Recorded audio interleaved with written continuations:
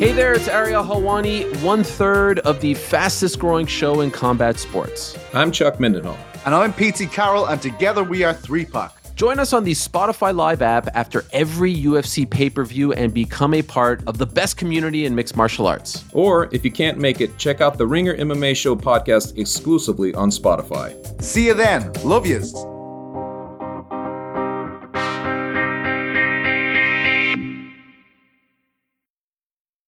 This episode is brought to you by State Farm. From your morning podcast to your fantasy team, we know you personalize your entire day. That's why State Farm helps you personalize your insurance with State Farm Personal Price Plan. It offers coverage options that help protect what you care about most at an affordable price just for you. Like a good neighbor, State Farm is there. Prices may vary by state. Options selected by customer. Availability and eligibility may vary. This episode is brought to you by Hotels.com. If you're busy like me and you're trying to catch your kids' games, it's important to have somewhere where you can go to find a good hotel. We're all over the place. Sometimes, we're in Florida, we'll be in New York. We want to take the wife on a quick vacation and get away. Whether you're looking for a relaxing getaway or heading out of town to see the playoffs, Hotels.com app has a perfect hotel for every trip. Compare up to 5 hotels side by side so you can see prices, amenities, and star ratings without having to switch back and forth between options. So start planning your next getaway and find your perfect somewhere in the Hotels.com app today.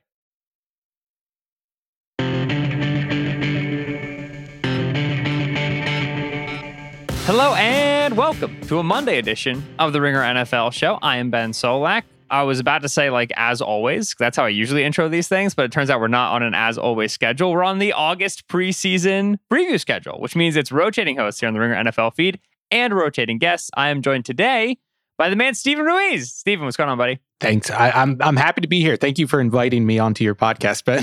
Yes, definitely. I'm a guest. This is a shot that was called by me for sure. We have been going through the NFL and kind of breaking it down from every one of thousands, a myriad of kaleidoscope of angles as we look forward to this 2022 season. Steven, you and I today are doing players who are going to make the leap. Very Kevin Clark-esque podcast title here. What does make the leap mean?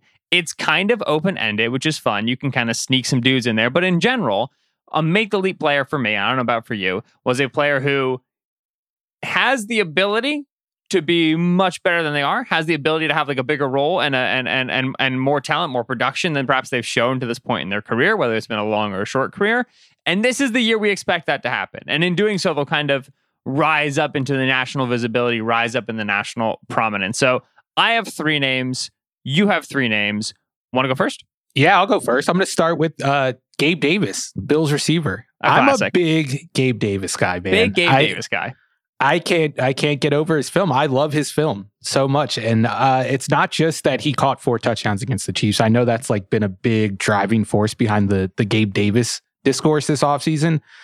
But you watch that game and other games at the end of the year, and he can run some routes. He's not just a big contested catch guy. He knows how to use his body. He knows how to use his frame to box out cornerbacks and do so during the route, not necessarily at the catch point, which I think is a big thing for bigger receivers. I don't think DK Metcalf, for instance, is that type of route runner at this point in his career. I think he's more of I'm just big and fast and just throw the ball up to me and I'll go and run under it.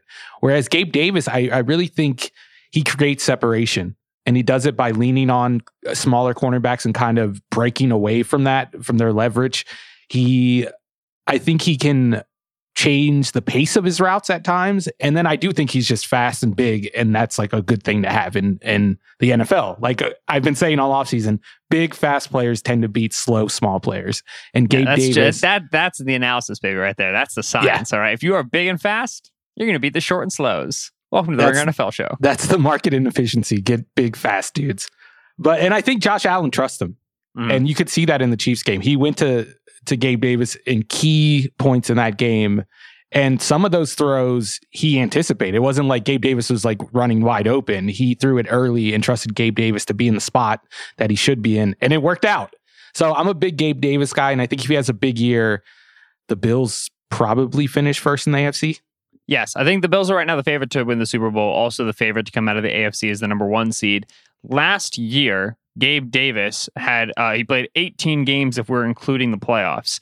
He did not have more than 8 targets in his first 12 games. And then across the course of the final 6 games of the season, 4 regular season games, and then 2 more in the playoffs, 8 targets, 7 targets, 14 targets, 3 in the wild card round against New England. And then, of course, that Kansas City game that you brought up, 10 targets, 8 catches, 201 yards, and 4 touchdowns, along with the broken and snapped ankles of Dane Jackson? Levi Wallace? Whoever that poor son of a gun was on that little corner post on that touchdown that he got screen capped into oblivion.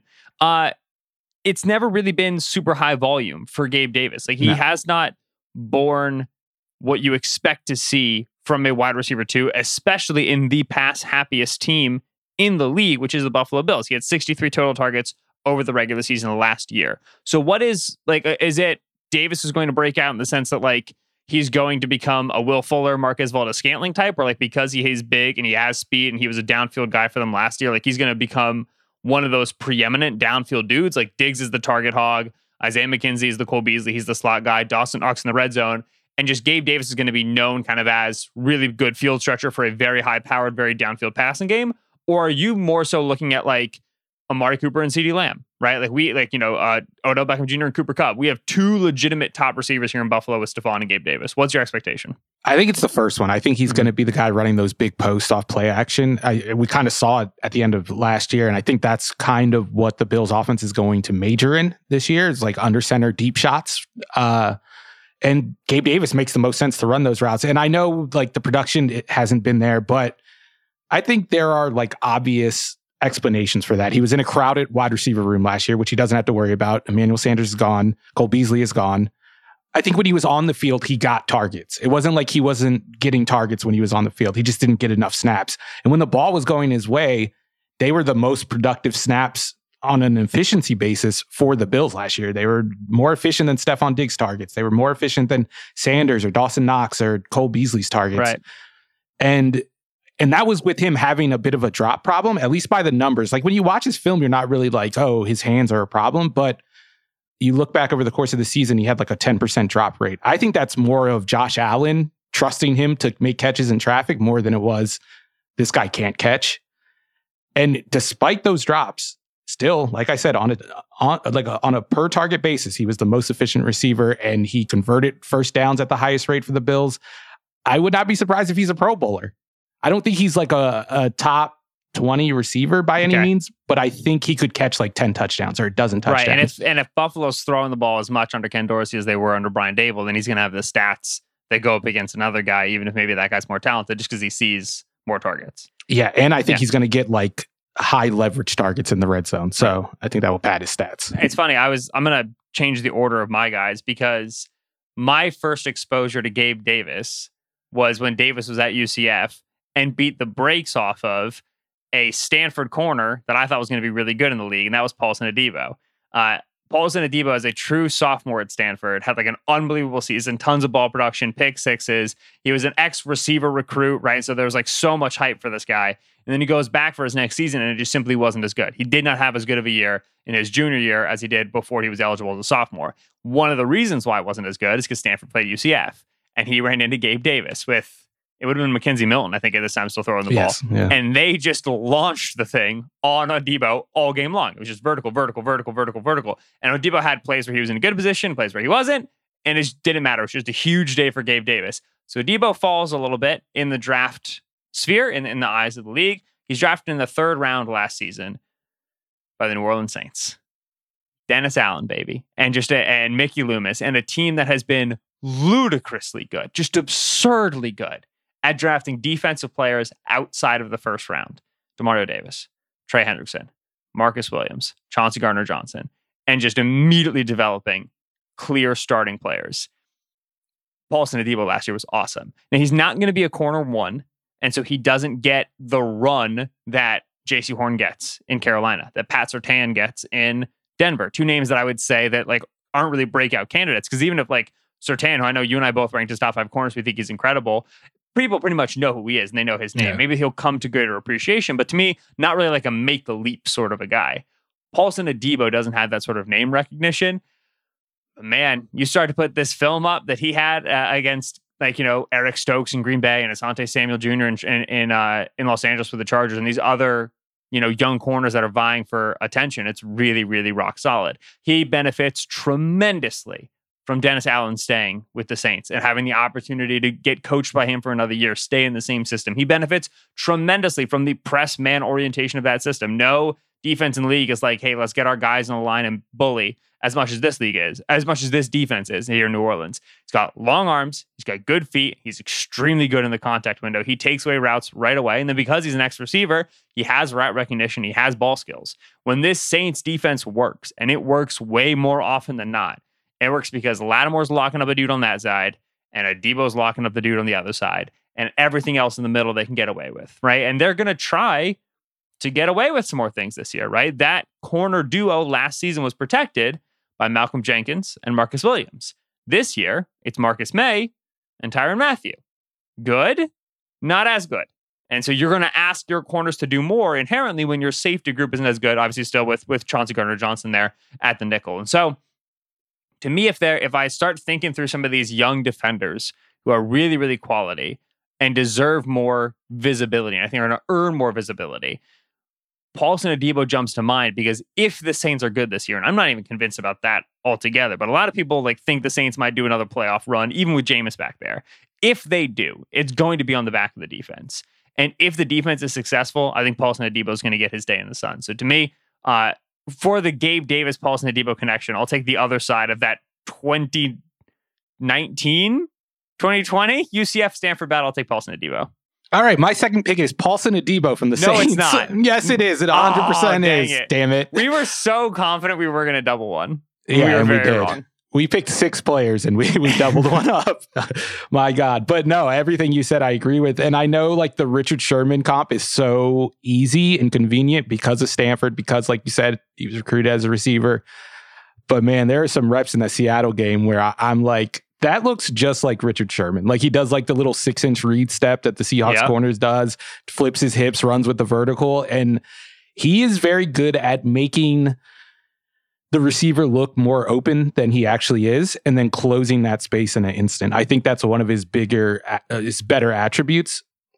I think he baited Tom Brady into an interception it might have been the second game. I think it was the game in Tampa, but he has some really good reps against really good receivers and receivers that are tough to cover. He has some good reps against Chris Godwin, who I think is a good player. He has a couple good ones against Tyler Lockett in that Seattle game where it was he wasn't playing early in that game. And it seemed like at some point, Dennis Allen was just all right, screw this. We're going to stop playing zone. We're going to play man coverage, and we're going to blitz the hell out of Gino. We're going to do both of those things. So let's play Paulson Adebo, and now we can do it. And then it worked. And it's because he could lock down Tyler Lockett, and then you could put Lattimore on DK Metcalf.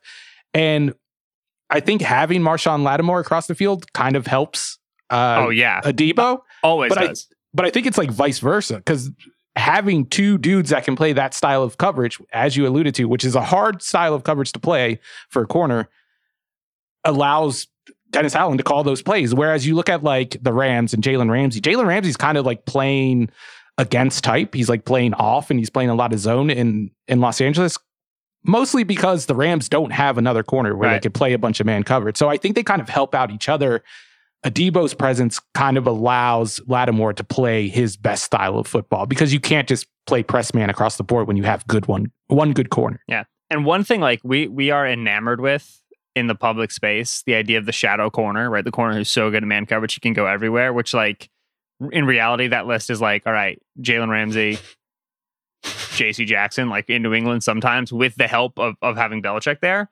Whereas that Seattle team could play left-right corner, and it is beneficial if you can get away with it to play left-right corner because of muscle memory. It's just when you're doing that 6-inch read step and you're doing that press man style, there's so much muscle memory there that if you train both sides, which you certainly should, you're just not going to get the same amount of time as if you always have the sideline to your right. You're just going to become more comfortable. It's the tackles of the league, left tackles, right tackles, they always make the analogy of it's like wiping with a different hand, right? It's the same thing, but it just feels weird when you have to switch sides.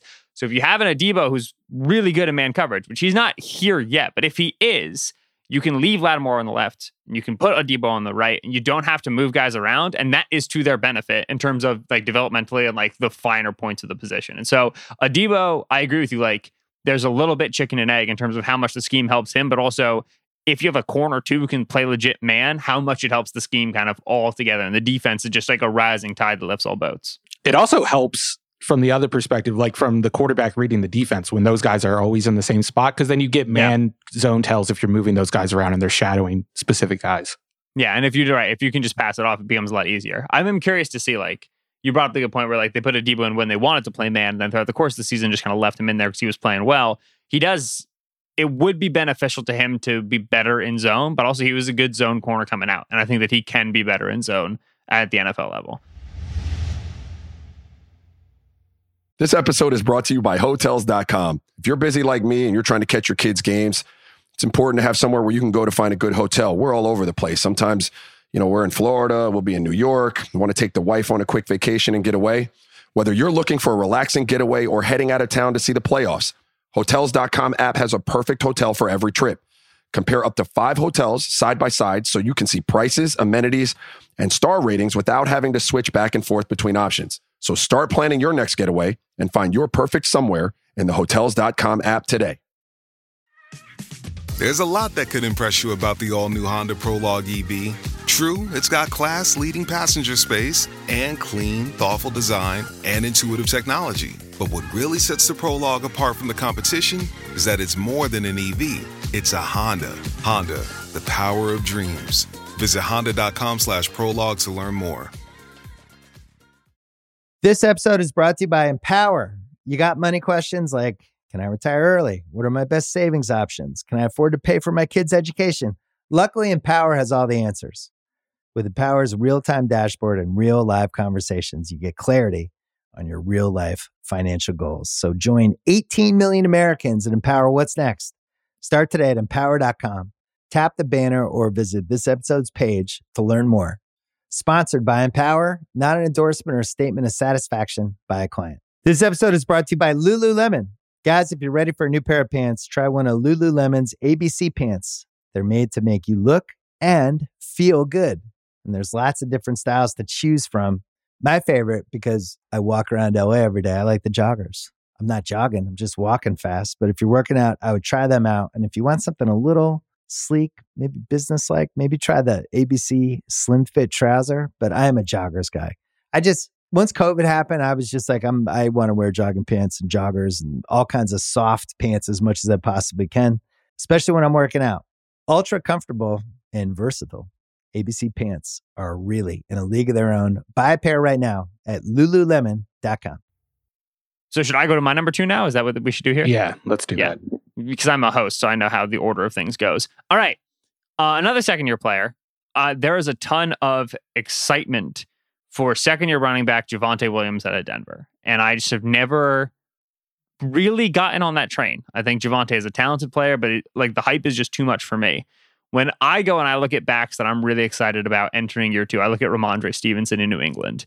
And this is an interesting one because the entire New England offense might be bad. So it's kind of hard to really put your chest into Ramondre is going to break out because you're worried about everything in New England floundering around him to the point where he's not going to get visibility. He's not really going to make a leap because he just can't do it in that environment. But James White has officially announced that he is retiring. The longtime third down, scat back, pass catching back for the New England Patriots is retiring. Well, who's going to take these reps? You have Pierre Strong, day 3 running back out of South Dakota State, who the Patriots selected. You have Damian Harris, the incumbent veteran back. And then you also have Ramondre Stevenson, who only saw 17 targets last year, but had 14 catches, 123 yards. He only ran 80 routes altogether. He was 1.54 yards per route run with a negative depth of target. He was doing a ton after the catch. He averaged over 10 yards after the catch per reception. Now, a lot of that is because he was used as a screen target, but that's okay. If you're really good on screens, you're going to warrant more receiving touches in general. And it's something Ramondre has said he's worked a lot on in this past offseason. When you look at training camp reports, you see that Ramondre is taking third down snaps, right? Without James White at all playing in training camp, the Patriots have put both Ramondre and Damian Harris in on third down. So I think Ramondre has the opportunity to do more as a receiver altogether with James White gone.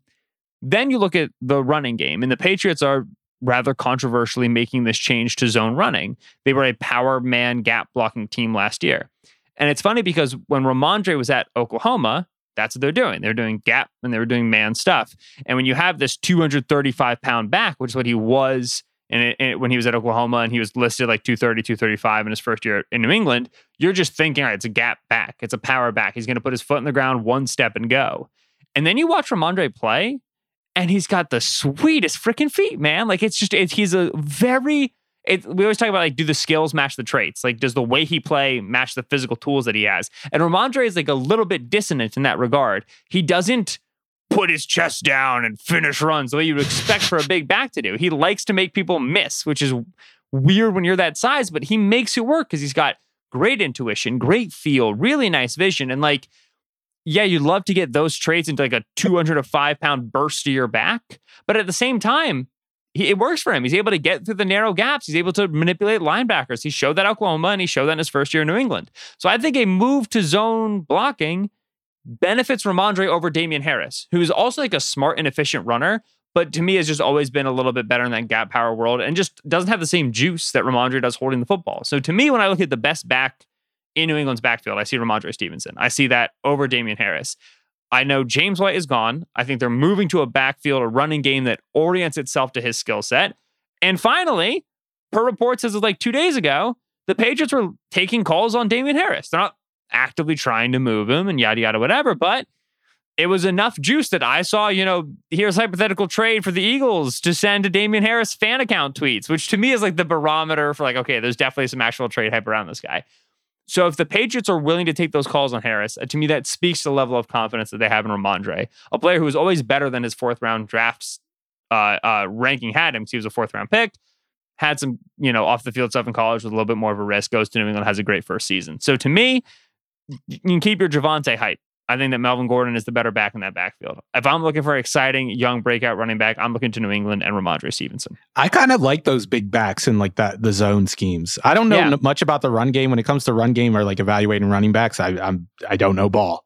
But those big backs and those one cut systems always work. Like Derrick Henry, obviously the Titans run a lot of duo, but they do run a It's the Jay Ajayi, Arian Foster theorem, where it's just like, man, if you can get a back large enough to be smart enough in this game, and now linebackers are coming to tackle him moving horizontally while he's moving vertically, he's going to win that exchange, and it's going to be a punishing exchange time and time and time again. They're going to run through those arm tackles. Yeah. They're going to, and like you said, Rhamondre's just a terror to tackle. Like I would not want to tackle him, and it's not just him barreling you over. It's just like it's annoying as hell to like get square. It's hard to square him up and tackle him and get a good hit on him. He changes his angles. He gets like skinny. He's got a cool skill set, man. Yeah, I think, if he has a big year, he kind of has to have a big year, right? For the Patriots, for this to work, for this offense to work. Like the back needs to be involved. And I think the screen game has to be good.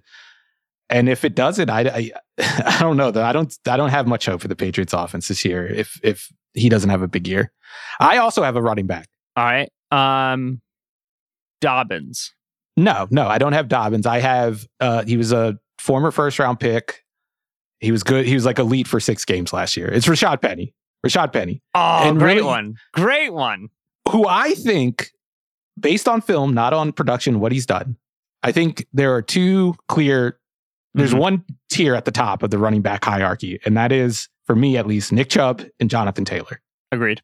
And I would argue that talent-wise, Rashad Penny is number 3. If he continues what he did last year. Because the film is amazing. He moves differently than everyone else on the field with that big body, and it's different. Who else is in tier 2 for you? In terms of talent.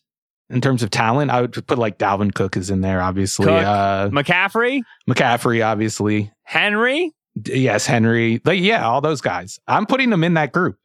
And I think Wow. And I'm really putting him on this list because I think that the Seahawks offense is going to be better than people think it's going to be. I do too. Because of the run game. And he loves mid-zone. He loves the under center stuff too. Okay, well, mid-zone is fake, as we've discussed many times off air. It's fake, but not if you're Sean McVay. Sean McVay believes it and all his friends believe in it. So to them, it's real. It's real to them, damn it. But he was talking about how much he loves like running those zone plays from under center earlier in the offseason. And they're going to do more of that because Russ is gone and you don't need to call shotgun as much.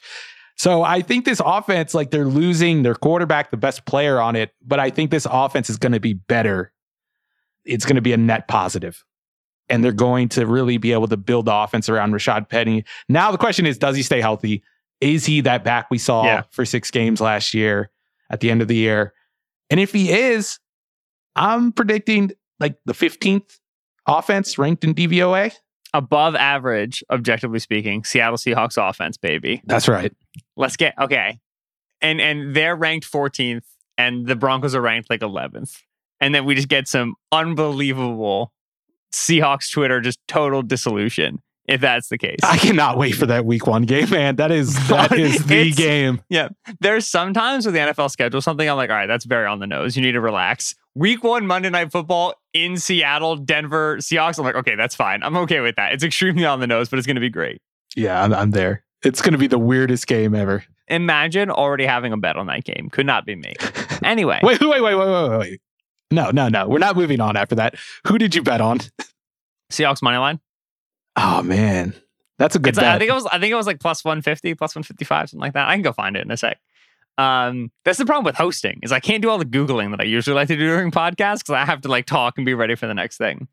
All right, Rashad Penny. I actually love that one. I wish if I'd thought of Rashad Penny, I don't think he would have made it on my list, but he definitely would have been like a fun little honorable mention. My final guy is actually kind of similar in terms of career arc, where it's not like he's been drafted in the last couple of years, but he was a very high caliber athlete, probably drafted a little bit earlier than he should have been, also an end of the first round pick. Everybody every year has been ready for the breakout, and for injuries or other reasons it hasn't come, but low key, very quietly, I think he's becoming what he's supposed to be. And that's Browns tight end David Njoku. The whole book on Njoku coming out of Miami was that he's a great receiver and he's a great athlete, he got good hands, he can run down the field. Obviously, he's not going to be a great blocker for you, but whatever, it's worth it.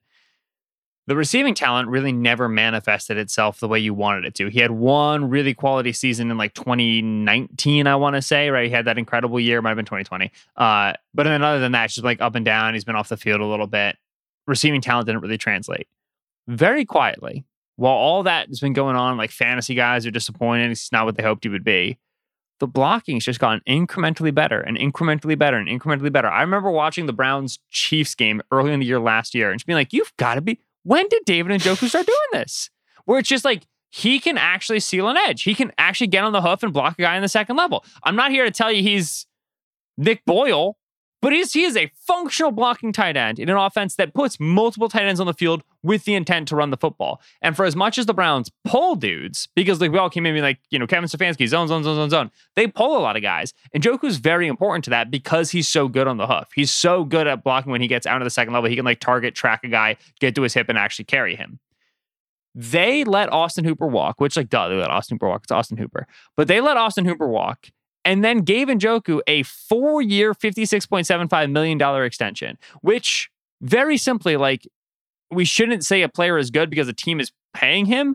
But when a team pays a guy that much, especially a tight end, they are telling you they're going to use him. And in terms of efficiency, Njoku had one of his best seasons last year. He had 13.2 yards per reception. It was 1.56 yards per route run, which was 11th among tight ends. It's like, he's in the it's Travis Kelce 8, Darren Waller 9, Dan Arnold 10, Noah Fant 12, Hunter Henry 13, TJ Hawkinson 14, Zach Ertz 14, Dalton Schultz 15.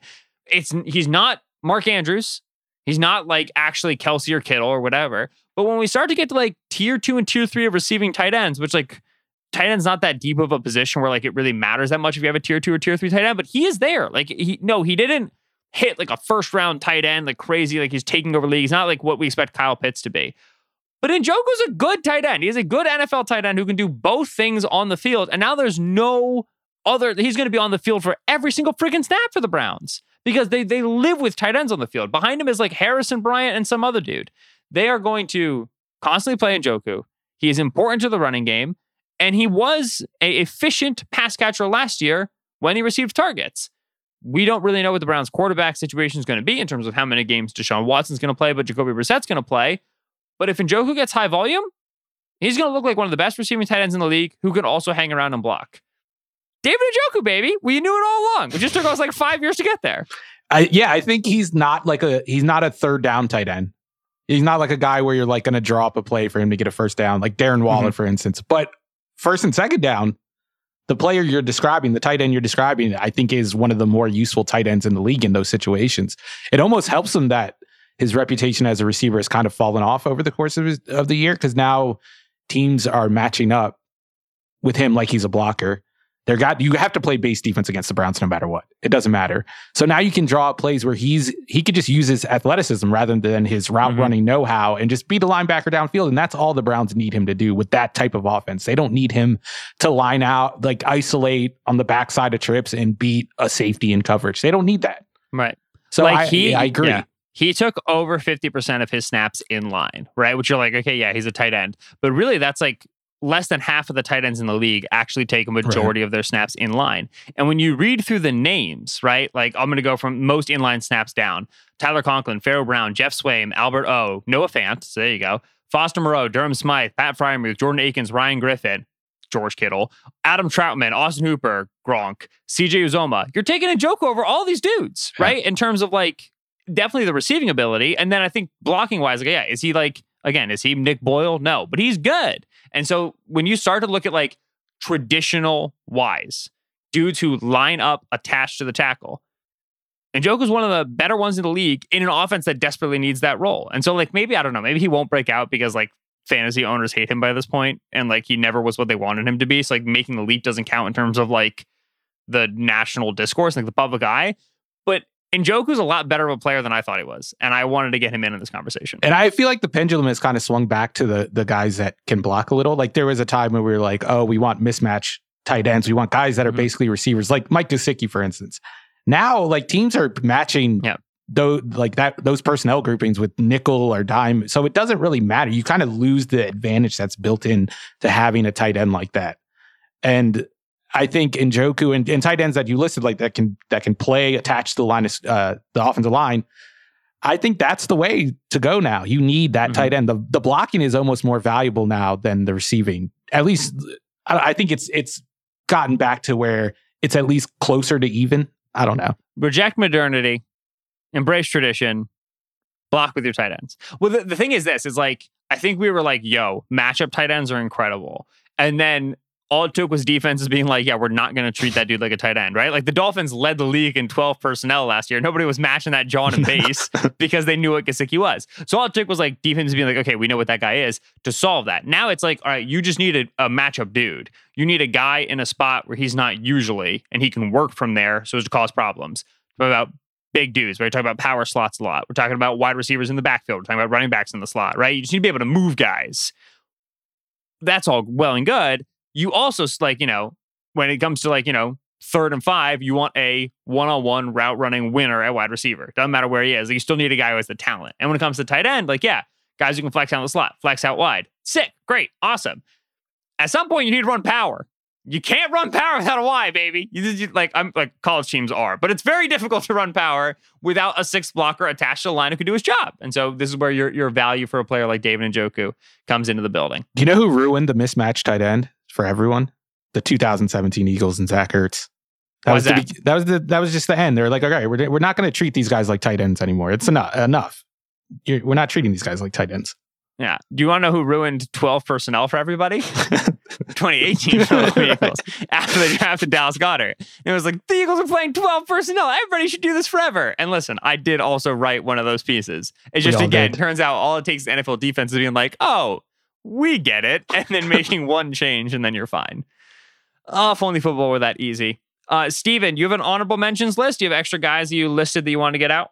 No, I did the bare minimum. I mean, like, there are obvious guys like the quarterbacks. Trevor Lawrence obviously is one of those guys. Like Devontae Smith, I think is going to have a big year. Just the names that you already know. I do the bare minimum.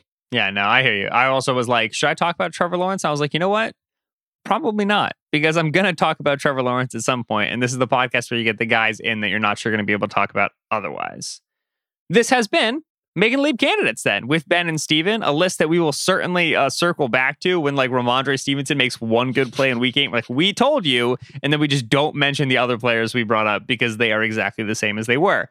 You will forget that, we will remember, and we will be justified. Thank you, as always, to our production team with their help on this episode. That's Mike Wargan in the booth with Arjuna Ramgopal and Connor Nevins in the background and their additional production supervision. This has been the Ringer NFL Show. We are coming to you 5 days a week. We're doing it all of August. We are setting up our in-season plans, which will be announced, I don't know, when my boss tells me it's time to announce them. I'm not the one who makes that call. We'll talk to you tomorrow.